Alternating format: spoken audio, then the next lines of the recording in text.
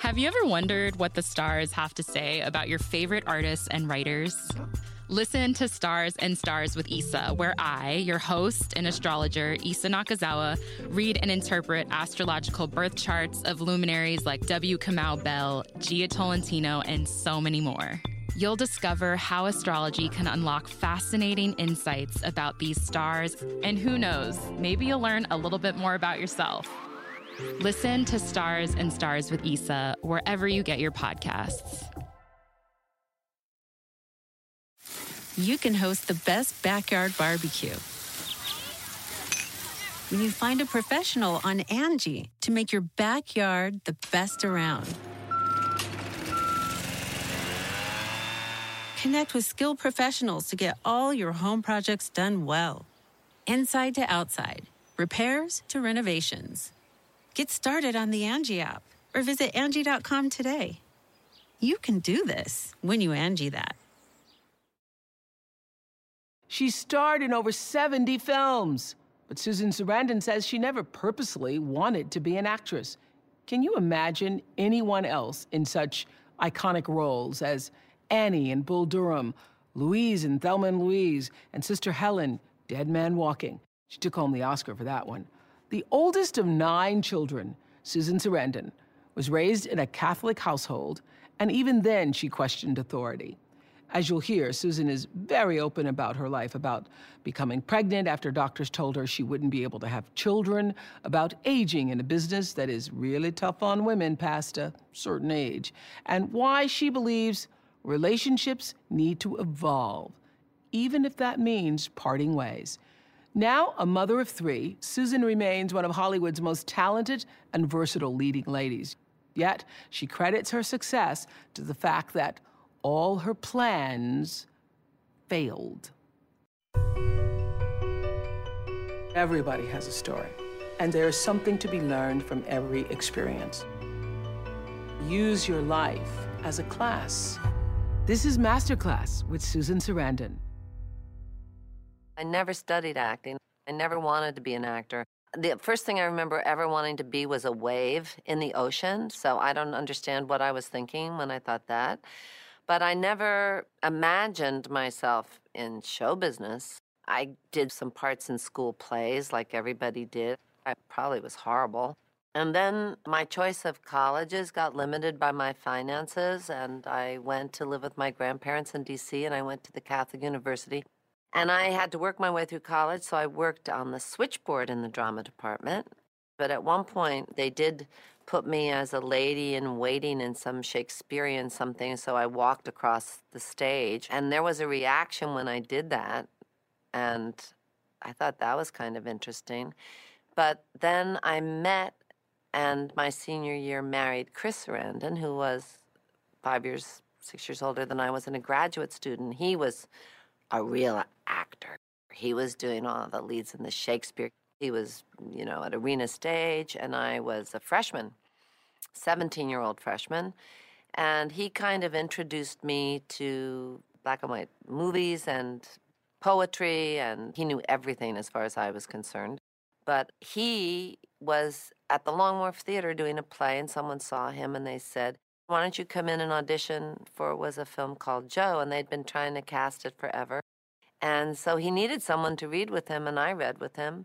And they said, "Well, why don't you both come back?" They asked me to do an improv. I asked them what that was. I did it, and they told me to wait a minute.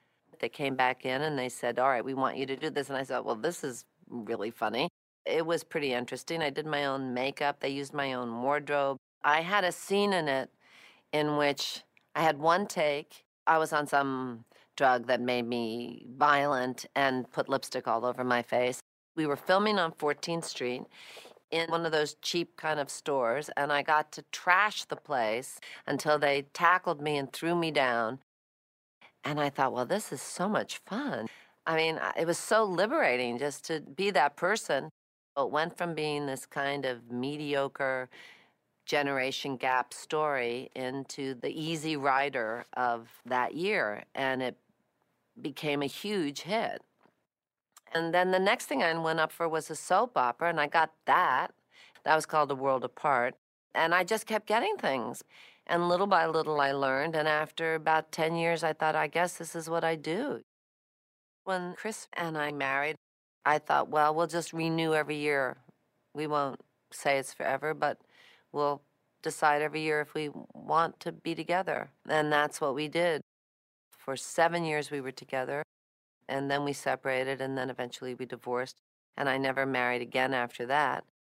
I've learned that relationships are like an organism. I mean, they have to keep changing, that there's no such thing as getting them to a certain point and trying to just shore that up and hold on to that. That really your life and your relationship has to be a breathing, constantly changing, reevaluating, challenging thing. You know, especially if you're with somebody for a long time, you have to keep touching base.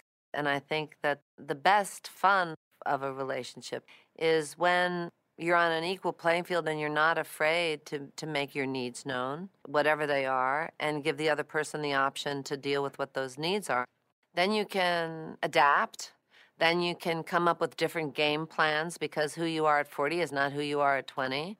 And so if there are different people in your lives at different times of your development, if, you know, you've learned something from being with somebody for 7 or 8 years, and for whatever reason you go separate ways, you've accumulated and you're a different person. And then after you've crashed and burned a few times, you start to understand that it's a lot more complicated than that in some ways. But knowing where your moral bottom line, where that shifts to, is really important, and that you be on the same page with whoever that partner is. And, the rest of it's just details. Age, gender, color, that's just details. But iron out who takes out the garbage. Really talk about some of the stuff that people just don't talk about, that they're either afraid to talk about or don't know enough to talk about. To have these conversations, because sometimes you find out too late that you were really completely on some major issues, non-negotiable things in different places.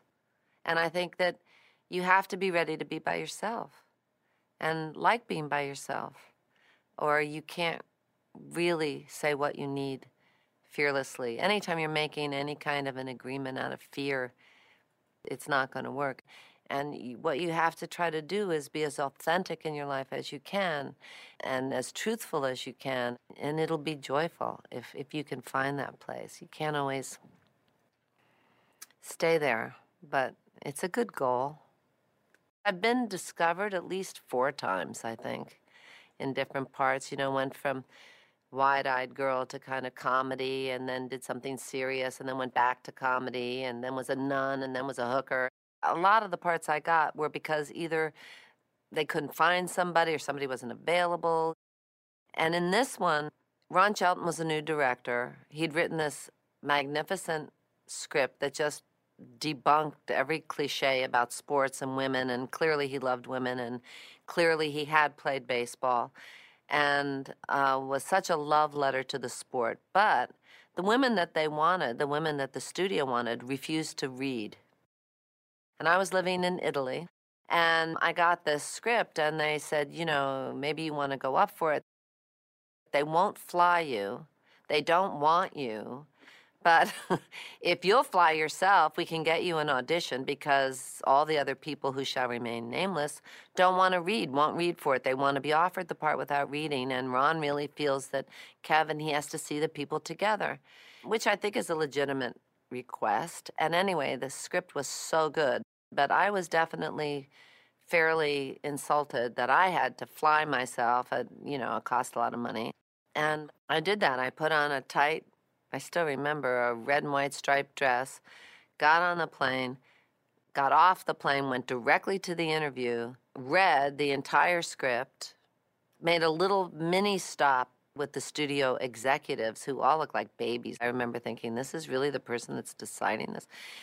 And got back on the plane and went to Rome, drove to Circeo, where I was living. And sure enough, like the next day, the neighbor came knocking on the door to tell me that I had a phone call, and I had to go over and then pack everybody up, and I had gotten it. That was a life changer also, not just because of having two Bull Durham babies, but also just what it did in terms of restoring my faith in team playing. It was really a fun shoot, and it was so empowering to play a woman that was smart and sexual and didn't have to die at the end of the movie because of it. My dad was a big band singer before the war and after the war, knocked my mom up, and that was the end of that dream. So he went into something more stable, which was the early days of television. And we lived in a little apartment in Jackson Heights until I think there were 3 or 4 of us, and then we moved to a little house in New Jersey where my dad then commuted into the city. And so I went to a Catholic grammar school in town that was populated by maybe a dozen families, all who had a minimum of 8 or 9 children. I was the oldest of 9. And at that time, before I went to public high school, I was very concerned because the nuns told us that the communists were going to come over and test our faith and hang us upside down on crucifixes. And so I prayed constantly to have enough faith to stand up to the communists. I was a very quiet kid, a very wanting to please kid, but certain things didn't make sense to me, and when I questioned, there was a problem.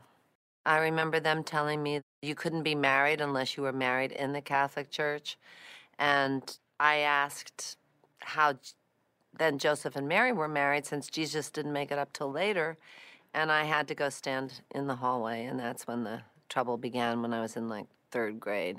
I was told I had an overabundance of original sin, but I was not trying to be a wise ass.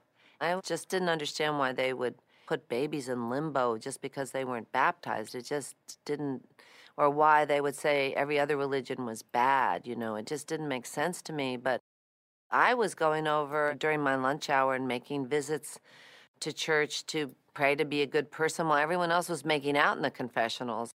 This quest for being a good person and being a spiritual person has carried over into my life. I think that all religions at their core have some really magnificent teachings, and most of them are very similar. It's the institutionalization of these religious principles that don't serve me well. Have you ever wondered what the stars have to say about your favorite artists and writers? Listen to Stars and Stars with Issa, where I, your host and astrologer, Issa Nakazawa, read and interpret astrological birth charts of luminaries like W. Kamau Bell, Gia Tolentino, and so many more. You'll discover how astrology can unlock fascinating insights about these stars, and who knows, maybe you'll learn a little bit more about yourself. Listen to Stars and Stars with Issa wherever you get your podcasts.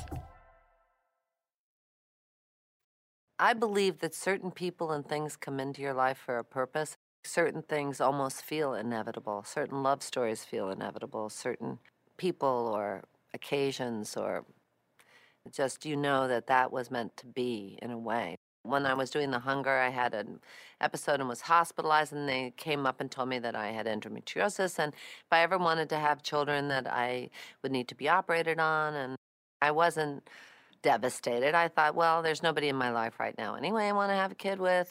So for years, I didn't use birth control, and I went to Italy to do a movie about Mussolini with Anthony Hopkins.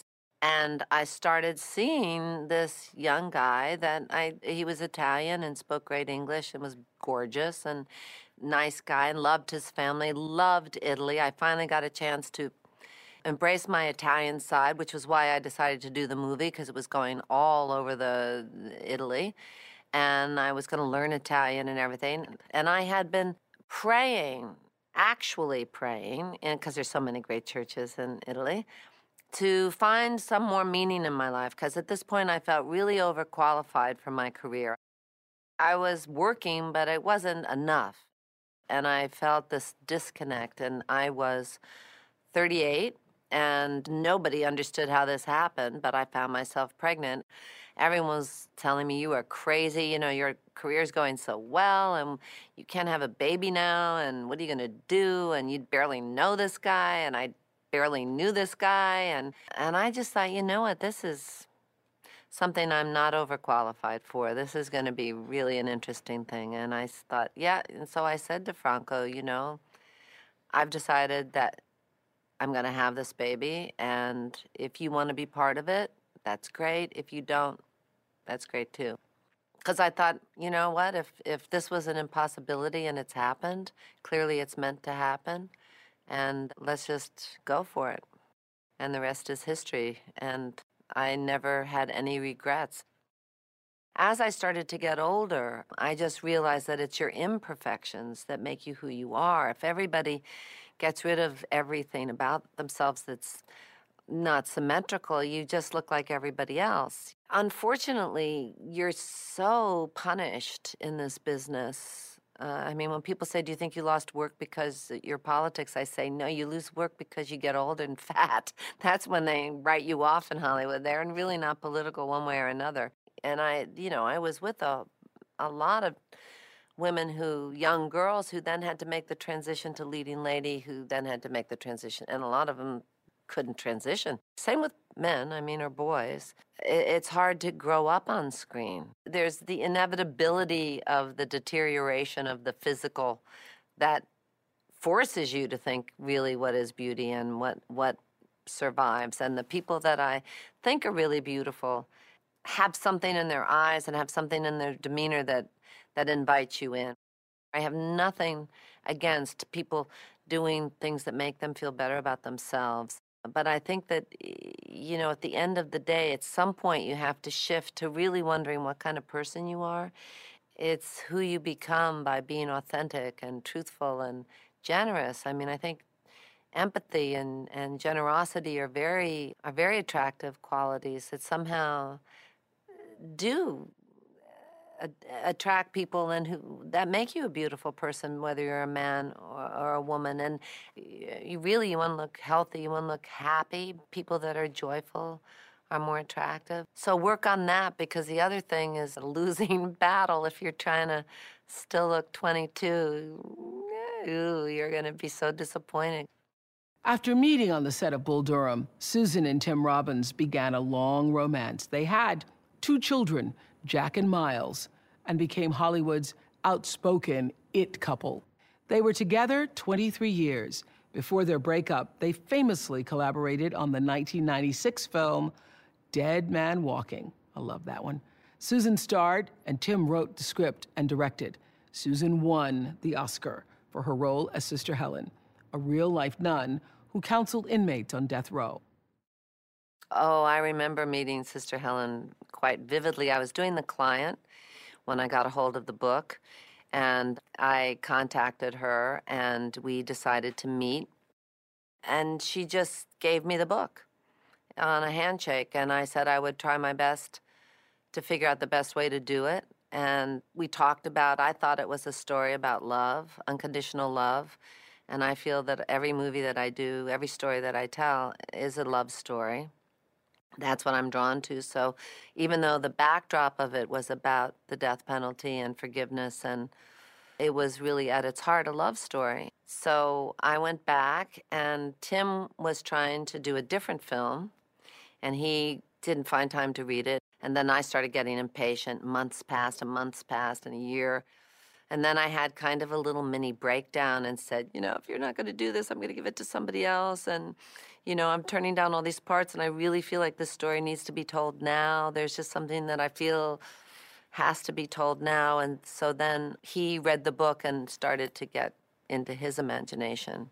The story of Dead Man Walking starts off, and it was very important that it started off with just a little visit. And then little by little, she gets more and more involved, and she kind of had all these doubts. And that's what I really liked about her, was that she didn't go into the whole situation a hero. She just got sucked in deeper and deeper and deeper. And the more she knew, the more she got involved.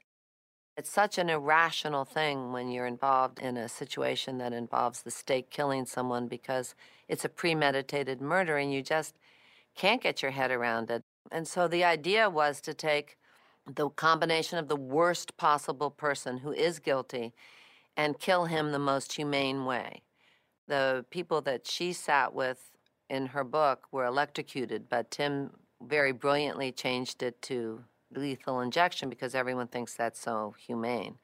I remember when we had the first edit and we invited her to see it, and I thought, oh my God, I hope she's, is this going to be so hard for her? And I was kind of worried about her emotionally and to have to go through that again. And when it was over, I said, are you all right? And she said, well, actually doing it was much harder. And I thought, yeah, oh, the me.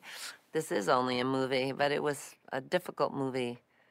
By the time I finished it, I knew the death penalty was wrong for so many reasons. I'd met so many people who'd forgiven the murder of their children because you can't move on without that forgiveness. You just, in the memory of their child, they said, I'm not going to hate. Not that I think it's all right, but I'm not going to hate. Sister Helen's a great example of a religious person who is all about loving the way Christ loved and not asking if someone's guilty or not, but because a person is bigger than their worst act. Forgiveness is huge. You know when you have resentment how horrible that feels. You know when you feel jealous. You know when you're angry. You know when you have no way to get rid of that, how crippling and how debilitating that is. So if you live a life that's dedicated to revenge, that's just dedicated to holding on to that, you can't move forward. It's an impossible thing. You can't move forward. And so sometimes when you're feeling vulnerable, when you're feeling hurt, the easiest thing to do is to spring to anger because it feels so active. And I'm a person who, like, if you mess with my kids or one of my friends, it's hard. I do hold a grudge. I sometimes hold grudges longer than the person who's actually been wronged. So it's been something that I've had to really work at and be aware of. And to forgive does not mean that you say it's all right. It's something that you have to just make the decision, and every day you get up, it's a struggle, and you just dedicate yourself. It's a muscle. It's something that you have to make the decision and use. A person that I'm really inspired by is my friend Somali Mom, who was a sex worker, sold into sex trafficking when she was, I think, 10, and is in Cambodia and rescues girls. One of the things when I was over there that I probably cry now when I talk about it, the most horrible thing that these girls talk about, even ones that have been maimed and are sick and have been raped repeatedly, sometimes as young as 6, even though they tell horror stories about what happened to them, the one thing that breaks their heart, that just kills them, is that their mothers either handed them over or wouldn't believe that their stepfathers were raping them, and so that's why they ran away or they sold them, wouldn't take them back once they managed to. And that is the thing that just kills them, just destroys their soul. And Somali says, you have to forgive your mother or you can't move on. And when I heard that, it just killed me. I think that one of the things that happens when you have kids is that everyone says they bring life into you. I never thought about death until I had children.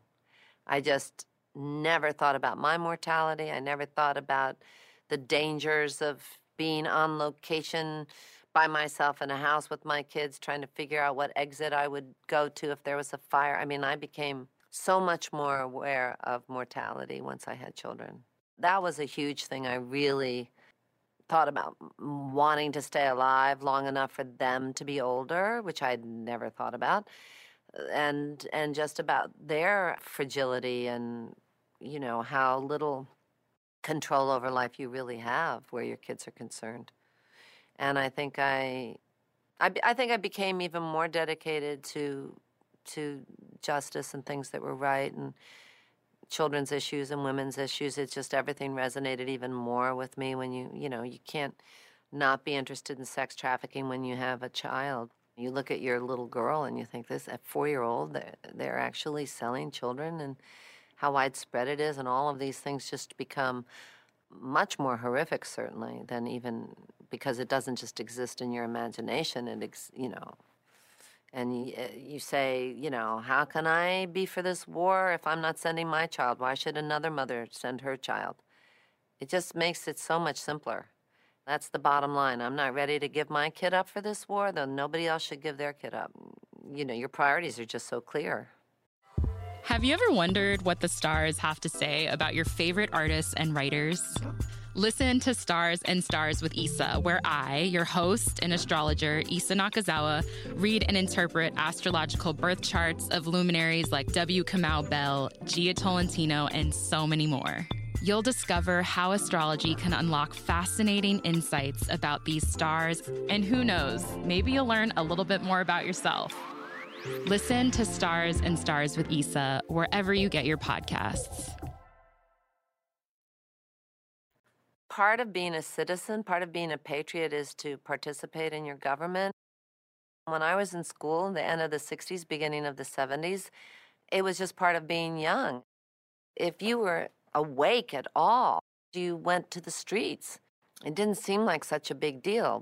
When it becomes a big deal is when your name means something.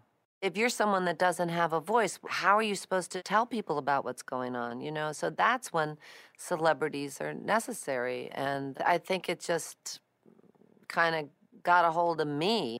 I'm very aware of the people like me and hold me to a certain standard and are invested in my life and go to see my movies and because they expect something. I mean, they've made that really clear to me through God, it's been over 40 years. And, you know, once you step out from the line, then everybody gives you information. Once they know that you'll listen, everybody comes to you to educate you. So in the early days of AIDS, I had so many gay friends who were sick, we didn't even know what was going on. But when I would do a junket, I would talk to the doctors that were at the forefront of that.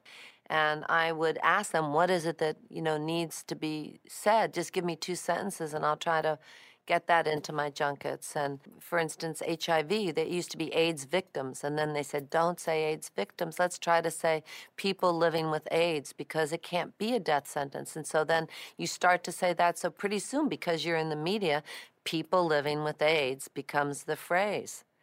And that's where we come in handy, not to tell people how to think, but just to shine a little light on something that educates people or some piece of information that they don't have. You can't worry about what people are going to think or how you let them down or if you don't act like they need you to act. I think that's part of what being a celebrity carries with it. And when people get an opportunity to see these abstract concepts as people, they totally open their hearts and they want to help, and you don't have to push them. It's just a question of giving them the opportunity to see things differently. It's not that I'm particularly courageous, for sure, not at all. I'm not somebody who even likes to speak, but unfortunately that's just the way it is. So sometimes this idea of having to be public and in front of a lot of people and talking, you just have to bite the bullet and do it. So when I have to get up in front of a mic, and especially if it's something that's controversial, when nobody else will do it, that's usually when I have to do it. And it's not a comfortable thing for me at all. It's not a comfortable thing. And I guess you just live with the idea that if you don't take advantage of the situation to get information out about something that's important, then how do you live with yourself afterwards? Because I've found that in my life, it's always the things that I didn't do that I regret. The things that I do, and if it's a mistake, you can apologize and you can get over it and say, well, at the time, you know, it seemed like the best thing to do. But when you don't do something that you know in your heart you should, it haunts you forever. Rejection is just a way of life if you're an actor, and especially, well, even now. And so what I would do even in the beginning when I had no money, I would make sure that if I was going up for something over and over again, and then it got down to me and someone else, and I tell my daughter this because she goes through the same thing, you know, and you don't get it, I would celebrate. I would go out and buy myself dinner or an album if I could afford it, or an avocado, or whatever my limits economically were, and just celebrate it and think, well, it means that I'm now available for something else. But I would celebrate and say, well, that's what's supposed to happen. That's okay. And actually, the more rejection you get, you kind of start to just get into a life without expectations. And that's when things really surprise you and come your way. all the time. The minute you stop looking for love, you find it. I mean, it's, the minute you're trying not to get pregnant, you get pregnant. Once you give up on having a baby, it happens. That's a weird little sense of humor that life has, but it always happens. As the oldest of 9, I was definitely taught how to nurture, and it came pretty easily to me. I always had a kid on my hip. I felt very comfortable with babies, and I knew how that worked, and I wasn't eager to have kids because I knew how that worked. I wasn't romanticizing the whole parental thing. But it gave me more problems with my relationships with men because I was so good at loving and doing things for people that I had to really figure out how to draw the line sometimes and let men be men and not boys, I think competent women have a hard time sometimes asking for things. And when people see that you can take care of yourself, and I was trained to take care of myself, they don't think. And then it becomes difficult for me sometimes to ask for help and ask for a hug and ask for attention and things like that because I was really used to not getting it, and I was fine, seemingly. So it most was a problem in trying to figure out my relationships with men. I think my kids are my greatest teachers. They're making me reread everything that I read a long time ago. They're questioning things and trying to figure things out that I had the answers for but had forgotten the questions. And so the roles have definitely shifted. I mean, when you raise kids to question authority, you're the first one that they go after for sure. And they keep me honest, and they tell me when I'm not being honest, true to myself. And it's been interesting because now I have the opportunity to get to know them as people. So I'm seeing my daughter as a married woman, and I'm seeing my sons as men. And they now have to see me as something other than their mother, and that's really weird. I was pretty quiet about my career. I mean, for the longest time, my daughter thought I just worked in a trailer. I mean, they didn't, it was never a big deal. They grew up in New York. They weren't in Hollywood. They weren't in show business. And they're starting to understand who I was before they intruded on my life. Every now and then they'll say, yeah, you're pretty cool, Mom. Actually, you're pretty cool. I always wished that I'd been Jewish so that I could have a bar mitzvah for my kids because I love the fact that everybody comes forward and says things and talks about them and, they light the candles and the whole thing. And in the Catholic Church, it's your confirmation, but it's not as cool. And so I said, we're going to do a rites of passage, but part of the rites of passage of going into manhood, like every tribe does something. And they were like, oh, no, don't have people coming forward and talk about us. That's so embarrassing. Don't do that. Don't do that. And I said, oh, okay. All right. So, but what you have to do is you have to pick some kind of community service, and we'll invite your friends and my friends, and we'll celebrate you by doing that. And then you'll also get a party, and I'll ask everybody that's been something in your life to write something to you. And I want you to write a letter to yourself that I don't have to see that it's in a sealed envelope. And I'm trusting that they wrote it because I gave them the paper and the envelope, and they gave it back, but I have not looked at it. And so they have this book, this rite of passage that they have that marks kind of going into adulthood that has those elements in it. I have had the pleasure of interviewing Susan many times over the years, and I'm always just kind of wowed by her. She is a talent and a delight. She tells us to choose work that makes you happy, understand that relationships have their flow and their season. That's important to know. And that it's our imperfections that make us truly who we are. With her many projects, her passions and tireless efforts for human rights, we know that whatever Susan Sarandon chooses to do next, it's bound to make the world a better place. Like the wave on the ocean Susan dreamed of becoming as a child, she has indeed become a force of nature herself, and that is why she is a master. I think when you are going through life, you have to be open about your framing of what you want. I mean, in a way, I'm here because all my plans failed. And I say that kiddingly, but it's true. I think that the thing that has served me the best has been flexibility and being able to adapt and to have an idea of going somewhere, but when something crosses my path, having the ability and the sense to go, oh, maybe actually that's a better direction. And I think you have to listen to your heart and not think that there's a rational way to plan out your life, because life isn't rational. It's not, you can never be safe. You can never be sure in love and life and your profession. I mean, how ironic is it that I would end up in a stable profession compared to all these people that didn't do what they thought because they wanted a guarantee, and then they got outsourced, and then they got fired. I tell kids when they ask me, find something that you really love, and then you'll be really good at it. And if you're having fun, that's the big challenge. But, I hope that my life constantly surprises me as much as it has for the last 66 years, because I think that if you're too sure of everything, that it's death. What's been great about my life has been that I haven't seen any of it coming. The fact that I'm running a ping pong franchise, I mean, seriously, I don't even play ping pong really well. And now, we're working on our 5th club. It's crazy. I've just been really lucky to have so many things and people cross my path and made me take myself less seriously. Life ebbs and flows, and as it does, it presents new things to you. And the stuff that hasn't worked out has always taught me something. So I think failure is such that I can't even think of something that would be a failure, really. A failure. No. I'm Oprah Winfrey, and you've been listening to Masterclass, the podcast.